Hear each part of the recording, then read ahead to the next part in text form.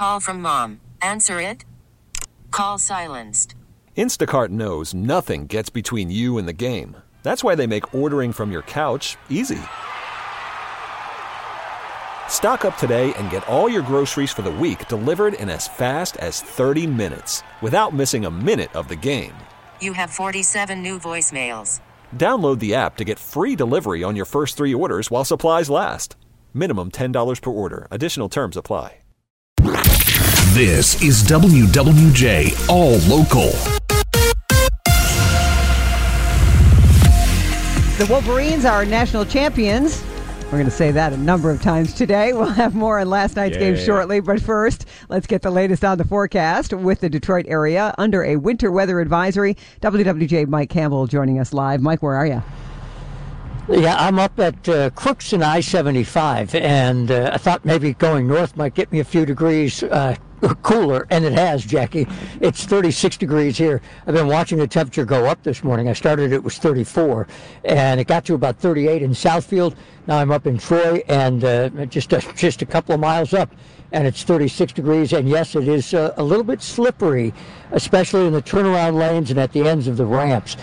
John Bowman is the supervisor of the Road Commission for Oakland County Southfield Garage. He says his guys are ready and excited. A lot of our guys are they're excited to be here. They're happy to get some overtime. But the main thing is they want to get the road safe for the morning public, for the morning rush.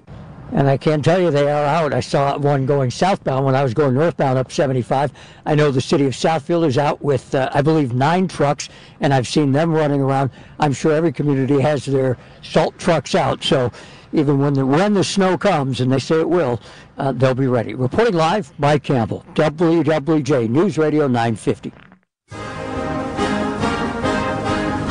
Hail to the victors, yeah. For the first time in 26 years, the Michigan Wolverines are the college football champions. WWJ's Chris Fillar live now with a look at last night's victory over the Huskies. U of M wraps up its unfinished business after 2 years of being halted in the college football playoffs. In 2023-24, they were unstoppable. They're champions, simply known as national champions. Yeah, Jim Harbaugh feeling pretty good. Make it 15-0 for the Wolverines, capping a brilliant run with a 34-13 championship final in Houston last night for their 8th title in program history and first since 1997. And as for head coach Jim Harbaugh, who had this benchmark elude him since he came aboard in Ann Arbor back in 2015. An NRG Stadium in Houston packed with very loud, excited Michigan fans. They made themselves heard for much of the game as Washington's offense struggled to communicate on that side of the stadium. And in the end, the confetti rained down, the players celebrated the victory, and now will return to Ann Arbor with a giant trophy and sense of closure in tow after a long season filled with controversy, adversity, and eventually a title. Chris Fillar, WWJ News Radio 950. Did you hear what Jim Harbaugh said about the confetti? Each piece of confetti is just so special. Oh my God. I knew you were going to say that. I got 3 hours of sleep for that game, Jackie. Yeah, me too. All right, thank you, Chris. Well, the city of Ann Arbor was rocking last night as it started to become obvious that the Wolverines were going to end up on top. That part of our live team coverage now from WWJ's Charlie Langton. Hey, Charlie.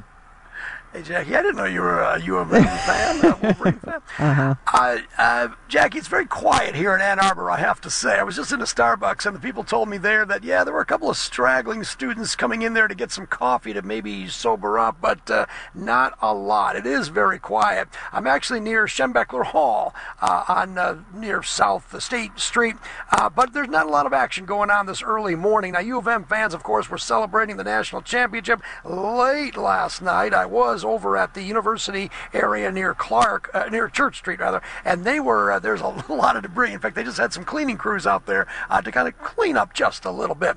Good news, though, Ann Arbor Fire Department, they did report they had 17 calls, couch debris fires, but no structures, no vehicles. Good news, no arrests were made, no injuries. It was just a good time celebration, and I think the people are just kind of waking up right now here in Ann Arbor and realizing that, hey, you know what? They're a national champion. Reporting live here in Ann Arbor, Charlie Langton, WWJ News Radio 950. Governor Whitmer has proclaimed today Wolverine Day in honor of the U of M football national championship. The governor says the team's exceptional skill, determination, grit, and professionalism exemplifies the values that define us as Michiganders. She has 2 students at the U of M. Well, if you want to go to the Detroit Lions' first ever home playoff game at Ford Field on Sunday night, make sure that you're ready to spend a lot of money. That's because tickets for that wild card game against the Los Angeles Rams are expensive, with the cheapest price for tickets on the secondary market starting at $362, according to officials at Vivid Seats. In case you're curious, that seat is located in Section 322, which is in the upper level of Ford Field.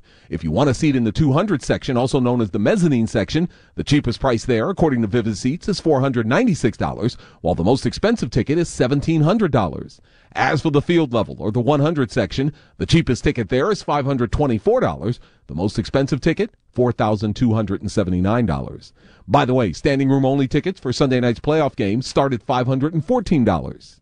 If you're like me and you don't have that type of money to spend, you can catch the game for free and from the comfort of your couch over on 97.1 The Ticket. Tony Ortiz, WWJ News Radio 950. It is National Human Trafficking Awareness Month, and Michigan State Police would like people to know the signs. Commander Patrick Morris says people should be on the lookout for potential victims who look out of place at truck stops, rest areas, and gas stations. Specifically, if we're looking at human trafficking for minors, whether it be a young woman, a young man, frequently there, potentially alone, in and out of different vehicles, of course, kind of malingering with no intent, as far as no known intent as to why they are there. Morris says victims of human trafficking will stick out as not belonging to the surroundings at places like those truck stops and rest areas. Luke Sloan, WWJ News Radio 950. For the latest news plus traffic and weather together on the 8s, tune to AM 950. Follow WWJ on our Odyssey app or ask Alexa to play WWJ News Radio 950.